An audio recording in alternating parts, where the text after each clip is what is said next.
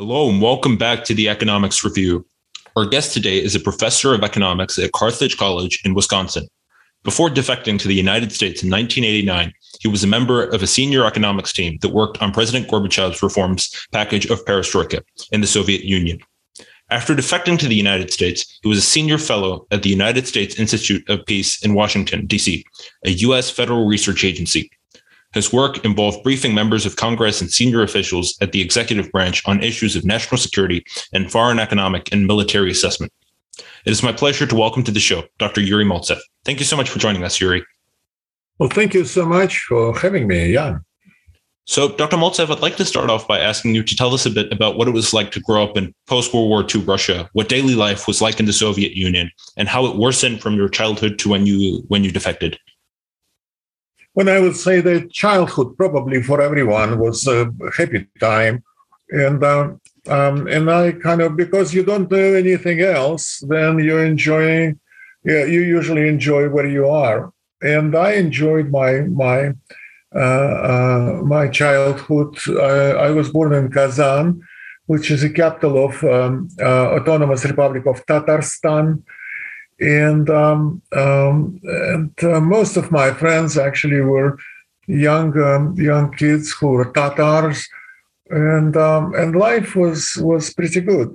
But then when you grow up a little bit, then you realize where you are, and that's not everything is perfect for you.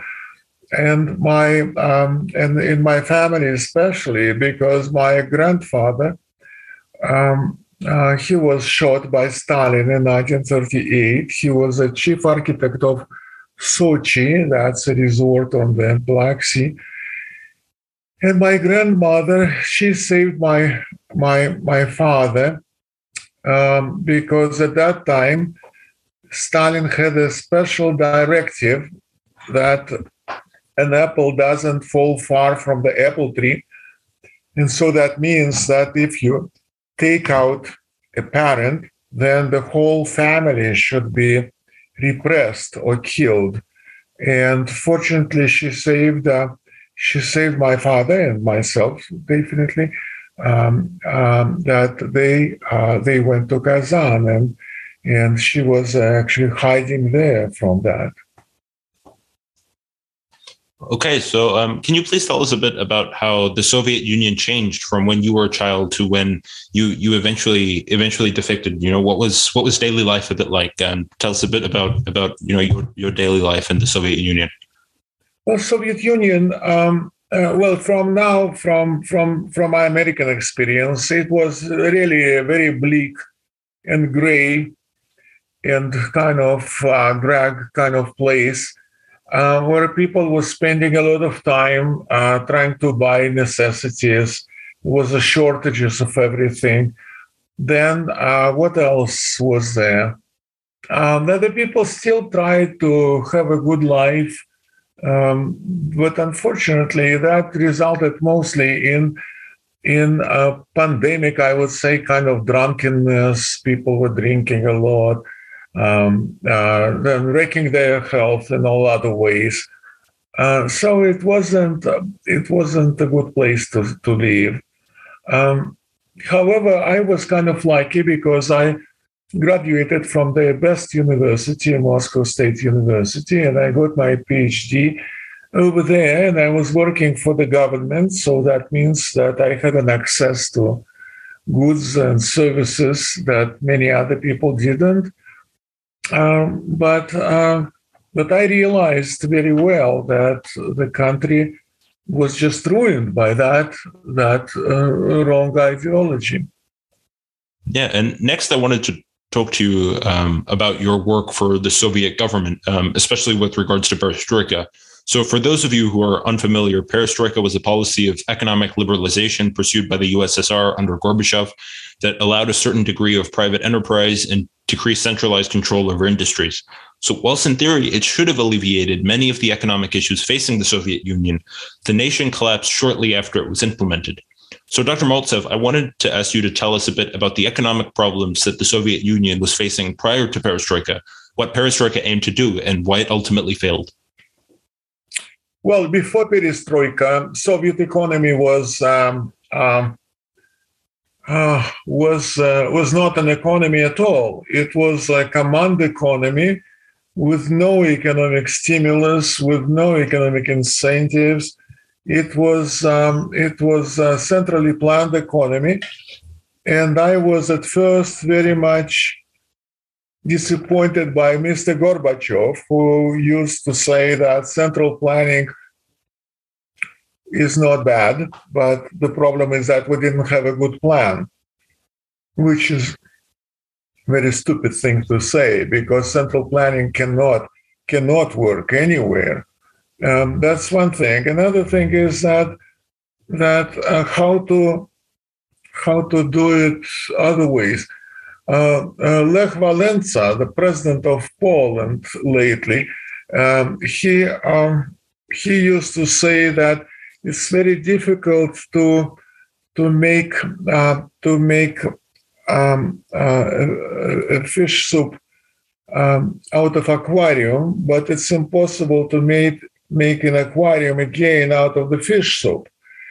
So the problem is that the Soviet economy or socialist economy in any other way, that it destroys a lot of things. It destroys people's idea of what economy should look like. It destroys institutions. And so that's why it was a very difficult task to revive the normal economy, the market economy, out of this mess, which was a Soviet central planning. And because of that, it was a very difficult task. And again, the people like Mr. Gorbachev or Mr. Ryzhkov, prime minister of that time, they didn't have a clue how to do it, and they didn't listen to us, so-called economic advisors, and so it didn't work very well. And Soviet economy completely unraveled when the Soviet Union itself unraveled in 1991. And now we see the revival again of some kind of dictatorship in like Mr. Putin. So it was a very difficult ride. And again, the problem was that the government ignored the rules of economics. The rules are just simple rules of supply and demand, and so that was I think the major problem for Soviet Union at that time and for Russia today. So next, I wanted to talk to you a bit about your journey in defecting to America. So what was it that prompted you to leave everything behind and flee your home country? And how did you make it to the United States, obviously with travel being prohibited? Oh, yes. That maybe can be kind of funny thing to talk about, because I was sent to Finland to lecture people there about Perestroika, about what's happening in the Soviet Union. And nobody could defect to Finland at that time because the Finns would actually return you back to Soviet Union, and you would automatically, because it was considered to be treason, and you would automatically get 12 years of imprisonment in Eastern Siberia, usually, for trying to defect. So I was not looking for that kind of career change at all. And what did I do in Finland? I was trying to please my colleagues, and many of my colleagues. That's kind of funny. Many of my colleagues asked me to bring them. Women wanted to bring them mascara and lipsticks. And all men wanted only one thing to get, that would be condoms, because it was 1989. If you remember that time, it was the time when HIV epidemics, when AIDS was kind of going rampant, and so everybody wanted to be protected. And so I went to Finland, and I was buying a lot of lipstick and condoms to please my my friends back in the Soviet Union. Moreover, at that time, I was running for Soviet parliament. I was thinking of being elected to Supreme Soviet of the USSR on Kalininsky district in Moscow. And I was thinking, well, I would be more popular if I bring all these gifts back. And then I had a speech at the Ministry of Finance of Finland. And after that speech, one gentleman, was asking me whether I would like to, whether I'm afraid of going back. And definitely I was not. But for some reason, I said, do you have other options? And he said, well, if you're looking for options, we can do something. I said, well, go ahead and do it. And so he thought that I can kind of defect from Sweden. And at first, I didn't even know whether I want to or whatever. But then I thought that if this is a real credible kind of offer, then I should follow it. And so we went to Sweden, because Sweden already would not return you back. Finland would, because Finland was under Soviet surveillance and whatnot, and Sweden was not. So I was in Sweden, and then I was debriefed by a lot of intelligence services of the Western countries, and then after my summer, where I was just really debriefed by almost all of them, like CIA or British MI6 or Canadian and even Australian service, and then when I got to the United States, to make long story short, I was going through the customs, and they asked me to open my suitcase, and sure enough, there were boxes of condoms and lipstick and mascara, and the customs officer, she was just really very much surprised, and she said, "For how long you're coming here?" And I had my Soviet diplomatic passport. She looked at that. She said, "Oh, you're coming for good." I said, "Yeah, hopefully." And then she smiled and she said, "Well, I wouldn't let you in for a weekend trip with all this stuff." And then she said, "Well, welcome to the United States." So that was a nice welcome. Oh, that is hilarious. I'm sure our audience will have a good laugh listening to that. So when you got to the United States, how did you end up working at the Institute of Peace? Oh yes, when I came to the United States, I didn't know what to do, and I was pretty open for everything. I even applied for to be a manager in a janitorial business my first week in New York, and I got the job. And then I called my friends, because I had a lot of friends in the United States, and I went to New York Public Library. At that time, in the library, they had all kind of yellow books and white books with telephone books, in other words. Now we have them all on the internet, but at that time there was no. And I spent some time figuring out, because when you defect, you don't take your Rolodex with you. And so I didn't, but I found a lot of friends whom I met back in Soviet Union, and I was also an exchange student in the United Kingdom before, and so I found some friends, and I called a friend of mine, Erastus Corning, in Albany, New York, because I thought that I am already on my feet, because I didn't want to bother them with just asking for help. I wanted to be kind of on my own, and then to talk to them as an equal.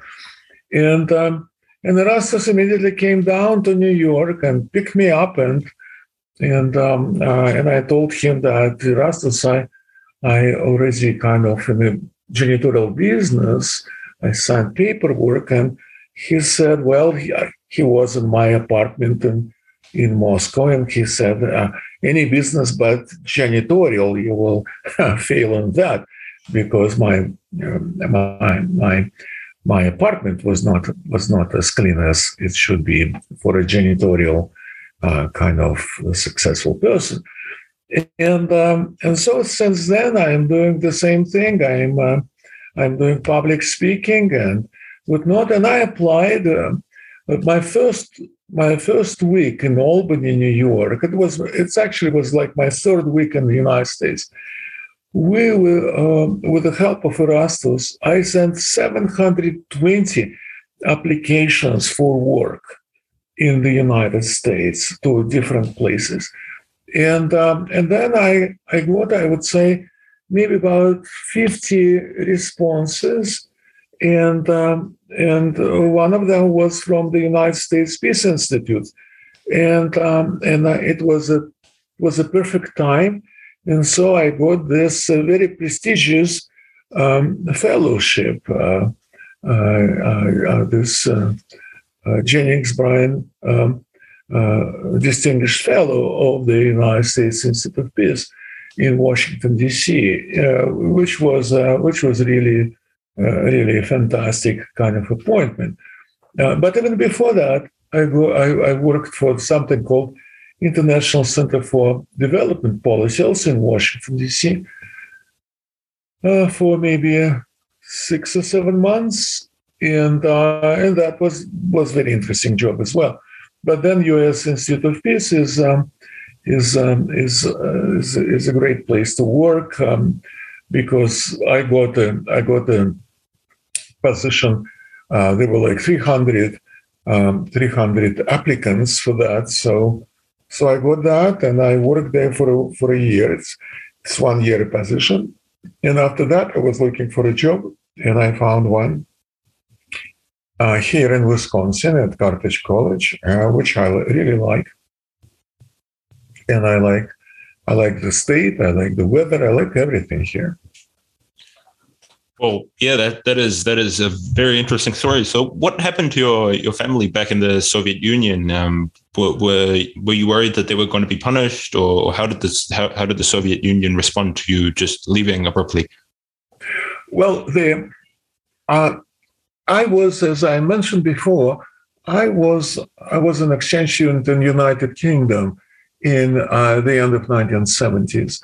And at that time, I was being to defect from Soviet Union. I would be just so happy to leave, but I couldn't because, as you rightly put it, that my family would be hostages to Soviet regime, and they would be punished. And my father was alive, and they would be all sent from Moscow somewhere else, and they would lose their jobs.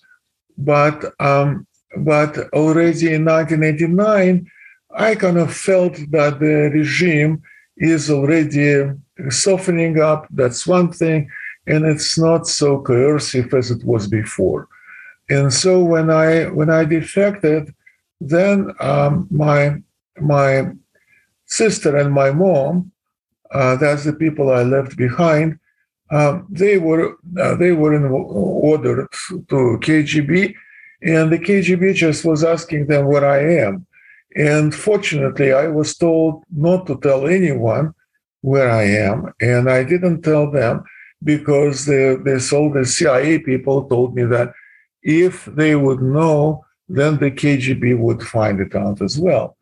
And so then nothing much happened to them except that my sister lost her job, and she was fired from the medical university in Moscow. And but then I was reunited with them when Soviet Union collapsed very, very soon after I left. Well, before the collapse of Soviet Union, I was definitely considered to be kind of a traitor. But when Soviet Union collapsed, I immediately was from traitor, I was turned to a hero. and nothing bad happened to them. And then they arrived to the United States, and my mom, she is in Chicago. She lives in Chicago, as well as my sister. So we're kind of a happy family together again. So shortly after you left the USSR, it collapsed and Russia transformed. It collapsed and Russia transformed into a pseudo-democratic capitalist nation, or at least it was until President Putin took over. So as many of you would know, Putin has transformed Russia into a nation bordering on autocracy, consolidating power in the office of the presidency. So Dr. Maltsev, I wanted to get your opinion on the transformation of Russia after the collapse of the Soviet Union, and whether it is better off now and likely to remain that way under President Putin. Yes, when Soviet Union collapsed, then it collapsed. Actually, many people don't know how did it collapse. It collapsed because Boris Yeltsin, at that time president of Russian Federation, he declared independence from Soviet Union, and that was in December, just this month. Yes, it was actually 1991. It would be what. 30 years exactly, almost up to this day, that was the collapse of the Soviet Union, the last evil empire of this planet. And what Mr. Yeltsin, he had a lot of promise, and at first he was there was a lot of hope invested in him, by the way. And because he collapsed the Soviet Union, because how you can have a union if Russia is out, and he had some very good economists around him, and who tried to do the transition right. But Mr. Yeltsin, I think it was very good time until 1994, and then the KGB, I think, planted so-called friend to him, and that was somebody called Boris Korzhakov, who was a general of the KGB, and he was appointed as a commander of the detail of the security service for President Yeltsin. But instead of that, they were just began to drink together, because Mr. Korzhakov was also he was a very interesting person, because he was a good musician and he would compose some poems and whatnot, and then began to be kind of drinking buddies, and was the way that Mr. Yeltsin was kind of reduced from his position of power to almost position of following what the KGB would say. At that time, the Russians would say that Yeltsin is so-called governing under influence, GUI. It's kind of like not driving under influence, but governing under influence. And that was very, very sad, because the second half of the 90s was almost lost for Russia. And then came Mr. Putin, and he is a KGB career officer, and that's what he was doing with Russia. Having said that, however, as bad as Mr. Putin is, and as bad as Russian political scene is today, it's still better than Soviet Union, and that's why many Russians still support him. However, right now he is a threat to the world's stability, because he is against Ukraine, which is an independent state, and he is I think trying to coerce Ukraine and other members of the something called Commonwealth of Independent States, which sounds like an oxymoron, to be in the orbit of his would-be empire. And he already coerced Ukraine. I mean, he invaded Ukraine in 2014. It's already 7 years ago, and got the Crimea back to Russia. So I'm not a friend of his at all, because I think that he still has a KGB thinking, and it's very sad that Russians would elect the person like him as the president. Can you imagine? The KGB murdered anywhere from 40 to 60 million people in Russia, and can you imagine if the Gestapo SS officer in Germany would be elected as even as a dog catcher in a remote village? That would be a tragedy. And in Russia, I don't know how free are these elections, because Mr. Putin is kind of a power freak. So I think that many of these elections, so-called, were being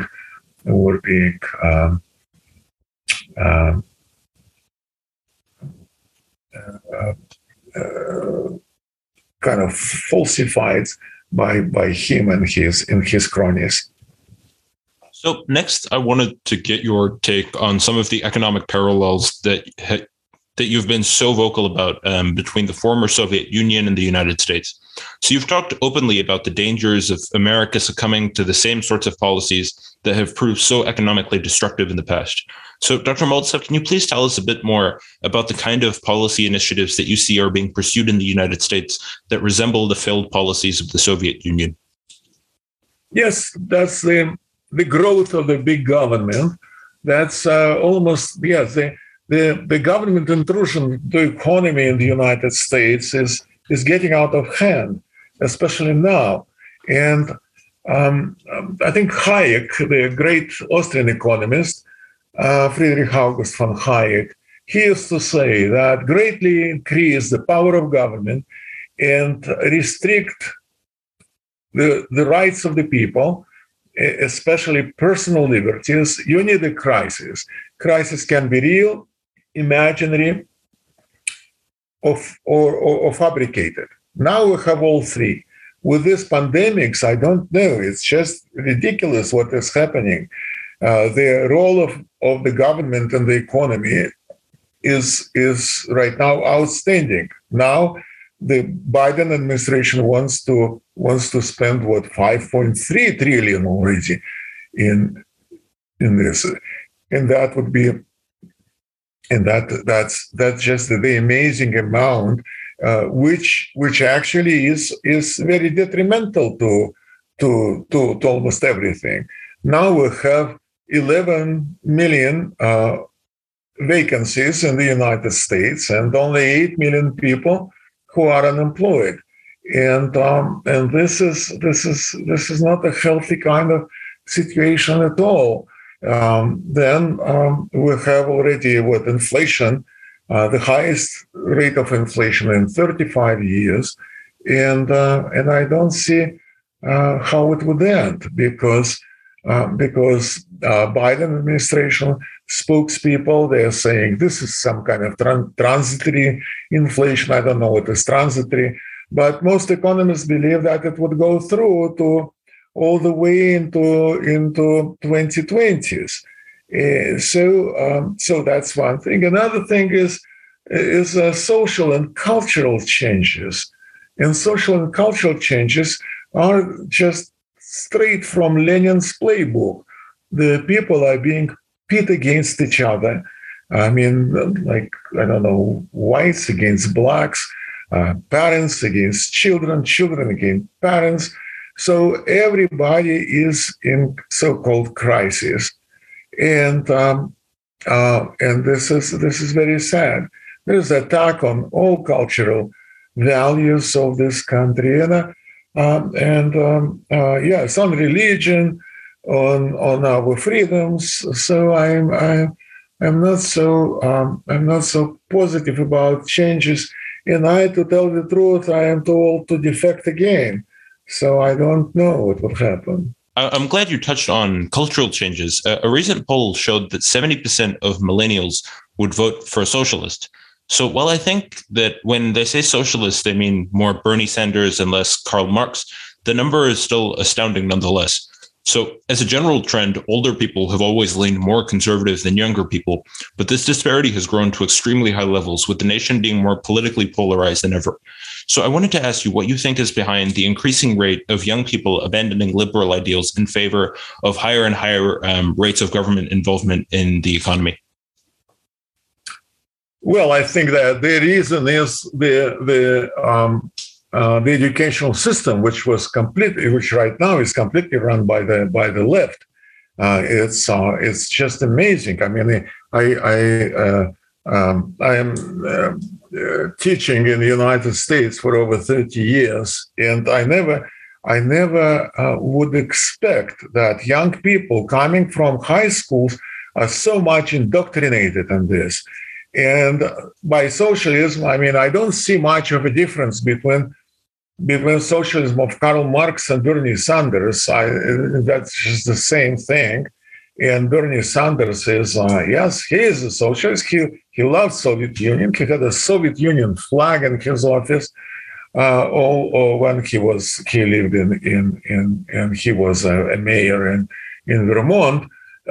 It's just absolutely ridiculous, because socialist democracy is an oxymoron. There is no such a thing. It's the same thing as to say that Gulag is democratic. No, it is not, and it cannot be, because if you need to introduce the abolition of private property, you definitely would have people who would not like to part with their property. And so what you need to do is to kill them or to coerce them to give their property up and become slaves, because socialism is slavery. It's nothing else. Yes, it's a public slavery. And you can kind of put an icing on that cake, saying that, like Mr. Sanders saying that it's democratic socialist, but this is very sad. The only good thing about young people being socialists is, I think that they don't understand what socialism is. And I think there's Winston Churchill used to say that if you are 20 and you are not a socialist, you don't have a heart. And if you are 30 and you still is a socialist, you don't have brain. And I think that's what kind of reflects this idea. But if we would go further on with this and more people would become socialists, then that would be the end of the great American experiment. Well, those are all the questions that I have for you today. It's been a great pleasure speaking with you, and I'm sure our audience will learn a lot from this interview. So thank you so much for joining us on the show, Dr. Maltsev. Well, thank you so much for having me. Thank you, everyone, for listening to the Economics Review. And as always, we'll be back soon with the latest.